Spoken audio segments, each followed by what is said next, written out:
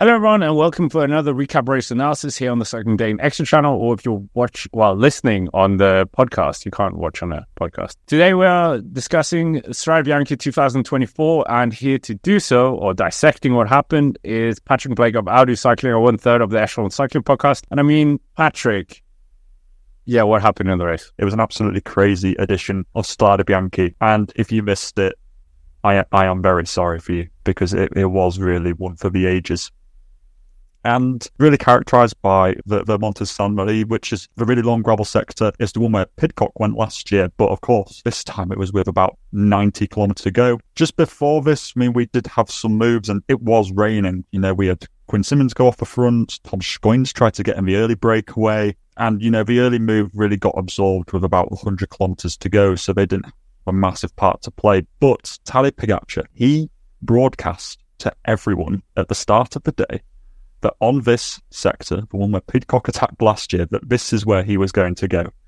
And I wasn't too sure if he was actually going to do it. But then UAE, they had good numbers with Del Toro, Vellens and Hershey, and they started ramping it up, and Pogacar went.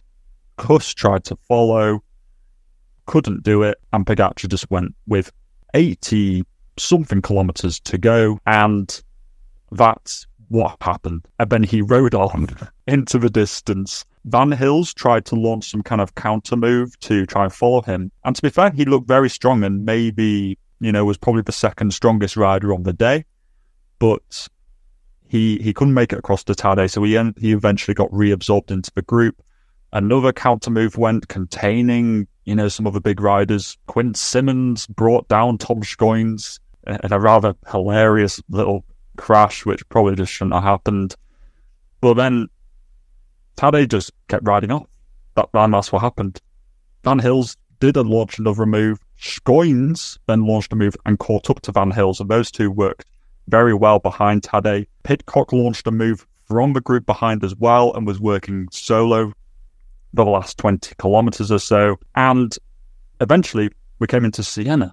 We came into the Piazza del Campo. Tadej Pogacar solo had a 3-minute gap.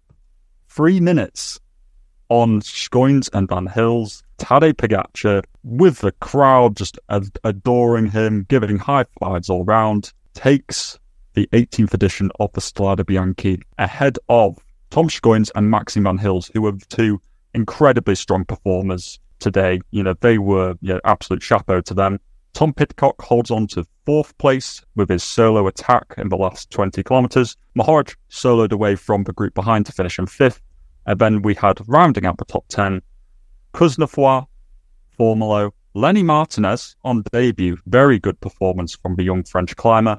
Philippe Ozana in 9th place. And Christophe Laporte. Scott, what did you make of it? Pogacar soloed off. I was thinking, well, the last 80-kilometre solo attack that I can remember was Chris Froome in the 2018 Giro d'Italia. This is the longest solo attack that I've seen from a rider, I think, in 6 years. Yeah, well, like for that, like for race, I guess, because he did like something at Trevallisina or whatever it's called, that one-day race where I think it was like over 100 kilometers. But this is also the biggest margin in terms of the 18 editions, 2 minutes and 44 seconds between him and Tom Schoins, and obviously double winner now as well. What did I think of it?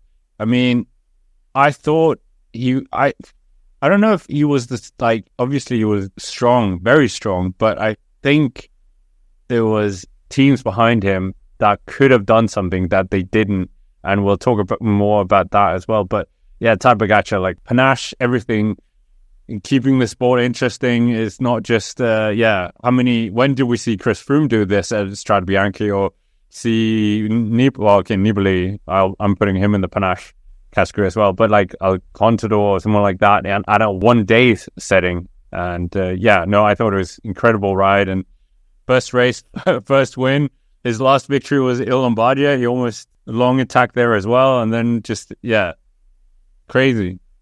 Do you think that the 30 kilometers extra added anything to the race? I think don't you think it like grounded down some of the pretenders a bit as well? And you were saying that the strongest riders were going to come a bit more, and like the domestiques were basically wiped out by the time we were getting into the closing parts. Like Many of the teams were isolated. One of the teams that, well, Visma Lease Bike kind of imploded. But I thought it did add something. And yeah, I know you're the chief advocate for not making it a monument status, but it made it a teeny bit closer to the monument sectors. Obviously, it doesn't have the history, etc., etc. If it went any longer, the race would just be too hard, dare I say.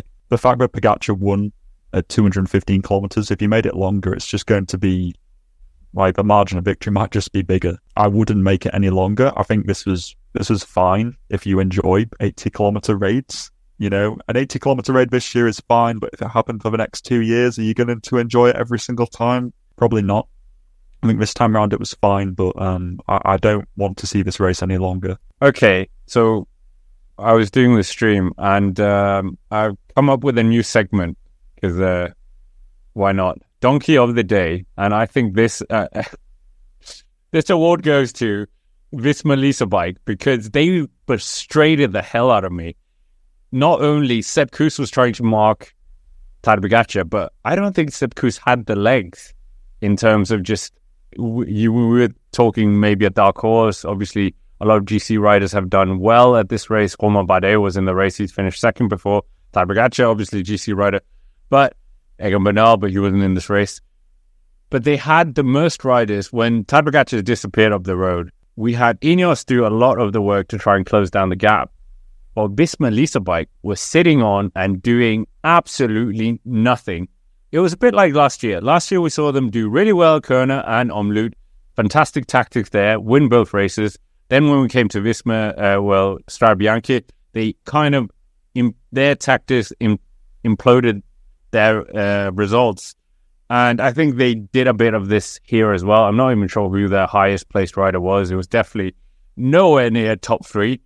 And I just thought that was absolutely terrible. They should fire, if they do have a strategist like they do in F1, they should fire that person because that was absolutely terrible. I agree. I think Visma Lease Bike, it was strange because Kuss tried to follow Pogacar, but then they put Kuss on the front, working with Ineos for a little bit.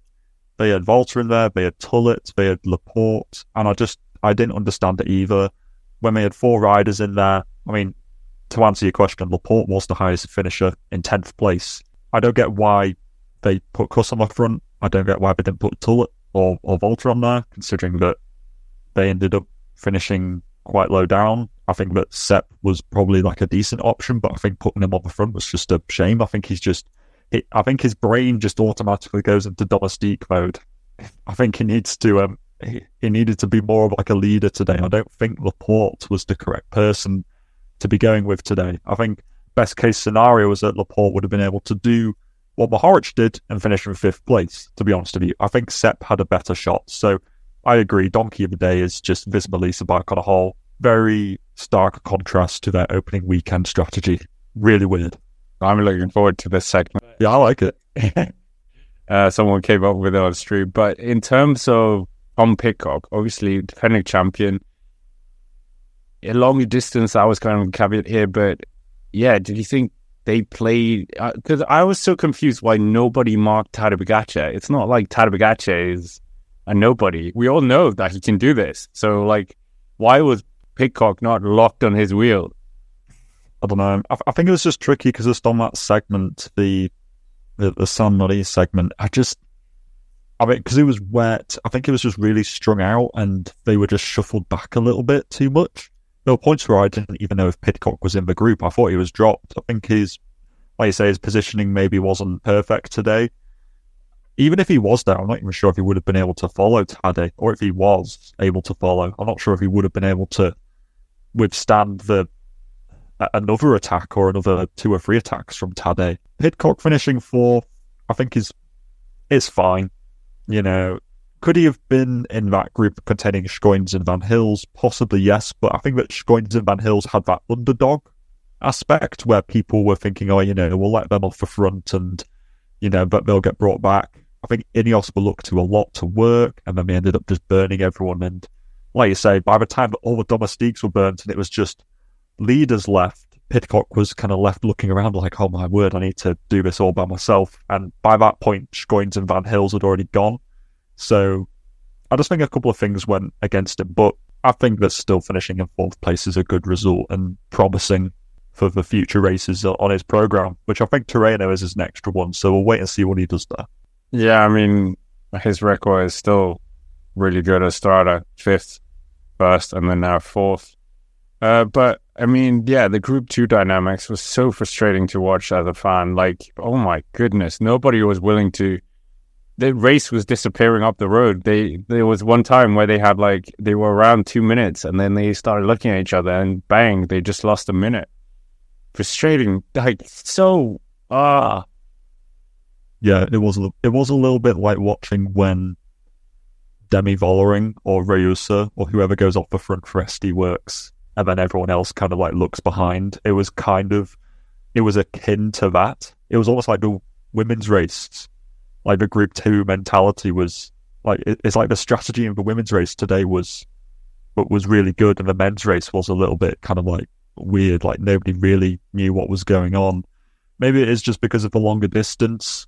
Yeah, I do believe that maybe if the race was shorter, maybe you would have had a few more domestiques and it would have played out a bit differently, but you know, it is the way that it is, 215 kilometers. I just think that maybe we got down to leaders a bit too soon with like near an hour of racing left, and therefore Group 2 dynamics coming really quickly when you've got a load of just leaders and none of them want to be the one to put in a fractional bit more effort than somebody else because they'll get dropped at the end. Yeah, but I mean, great result for Tom Scoringe, friend of the channel. Great result for Maxime Van Giels as well. Like, both of them, this is a great performance as well. Obviously, Tadej Pogacar, great performance, but Maxime Van Giels and Tom Scoringe, this is one-day peak results for them. Yeah, absolutely. I mean, we did a donkey of the day. Did you want to give a rider of the day? Yeah, sure, yeah. Tadej Pogacar, done. I want to give it to person who I am a big fan of, who you did an interview with, Francesco Passata. Yeah. Big performance from him. 21 years old. I couldn't believe it was him. I thought it was Lorenzo Rota, but that was a really good performance. Shows how well he can climb. And I think that's just fantastic signs for Passata in the future. Yes, there are lots of people like Martinez and other people who did good on debut, but I'm a big fan of Passata, so whenever I can give him a shout out, I will do. So my kind of rider of the day is Passata for sure. Right, yeah, I mean, you can check that out on the Echelon Cycling podcast because we have an interview with him there. But anyways, that's basically it for us of this Strade Bianche, the 18th edition. Hit the like button if you haven't already. Subscribe to the channel here, and of course, check out Patrick's channels as well, I'll Do Cycling. There's plenty of previews going up there as well. And check out the Echelon Cycling podcast, available every week. But with that, thank you very much for watching, and we will see you in the next one. That's it. I'll get on with that.